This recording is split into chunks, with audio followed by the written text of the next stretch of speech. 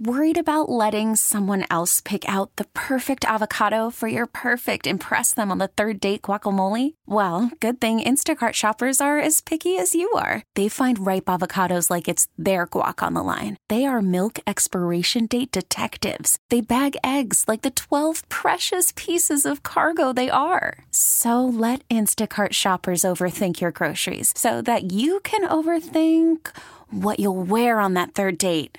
Download the Instacart app to get free delivery on your first 3 orders while supplies last. Minimum $10 per order. Additional terms apply. Listen to every MLB game live. In the deep left center field, it is high, it is far, it is gone. Stream minor league affiliates. The Midwest League home run leader. And watch the best baseball highlights and look-ins on MLB Big Inning.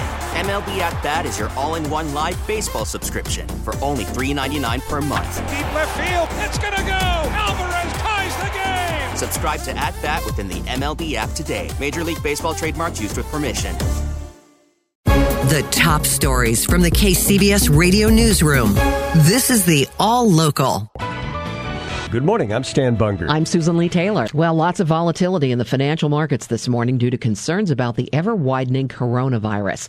KCBS's Mike Colgan joins us with what experts are saying about the big picture impact of all this volatility. Well, Susan, the big question, of course, for investors is how long is this going to roil the markets?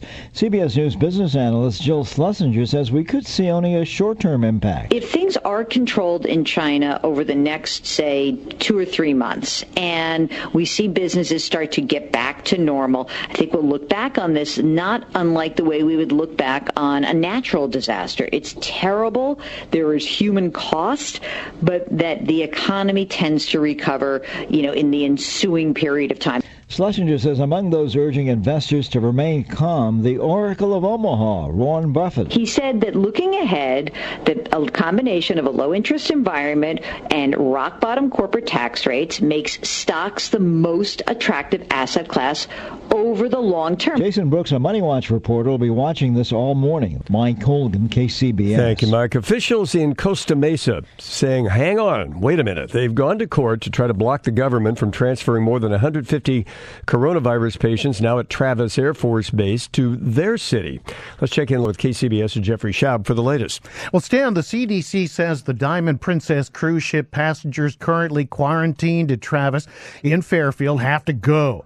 According to the Sacramento Bee, apparently there just aren't enough beds at Northern California hospitals equipped to care for people who actually have become ill from the virus. So the plan is to move the 156 Diamond Princess passengers to an empty developmental center site in Costa Mesa.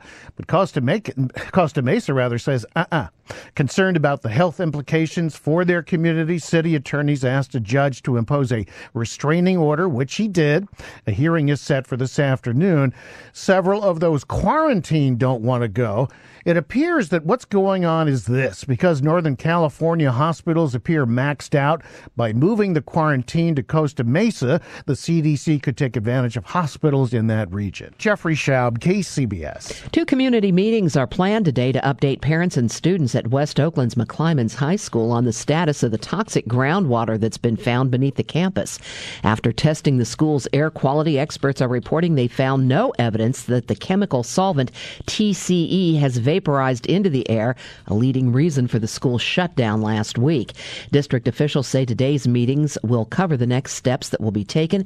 They'll be held at 8:30 this morning, again at 5:30 this afternoon at the West Oakland Middle School Library. Stan, there were a few hiccups during Saturday's Nevada caucus, but organizers were able to avoid the catastrophic meltdown that plagued the Iowa vote.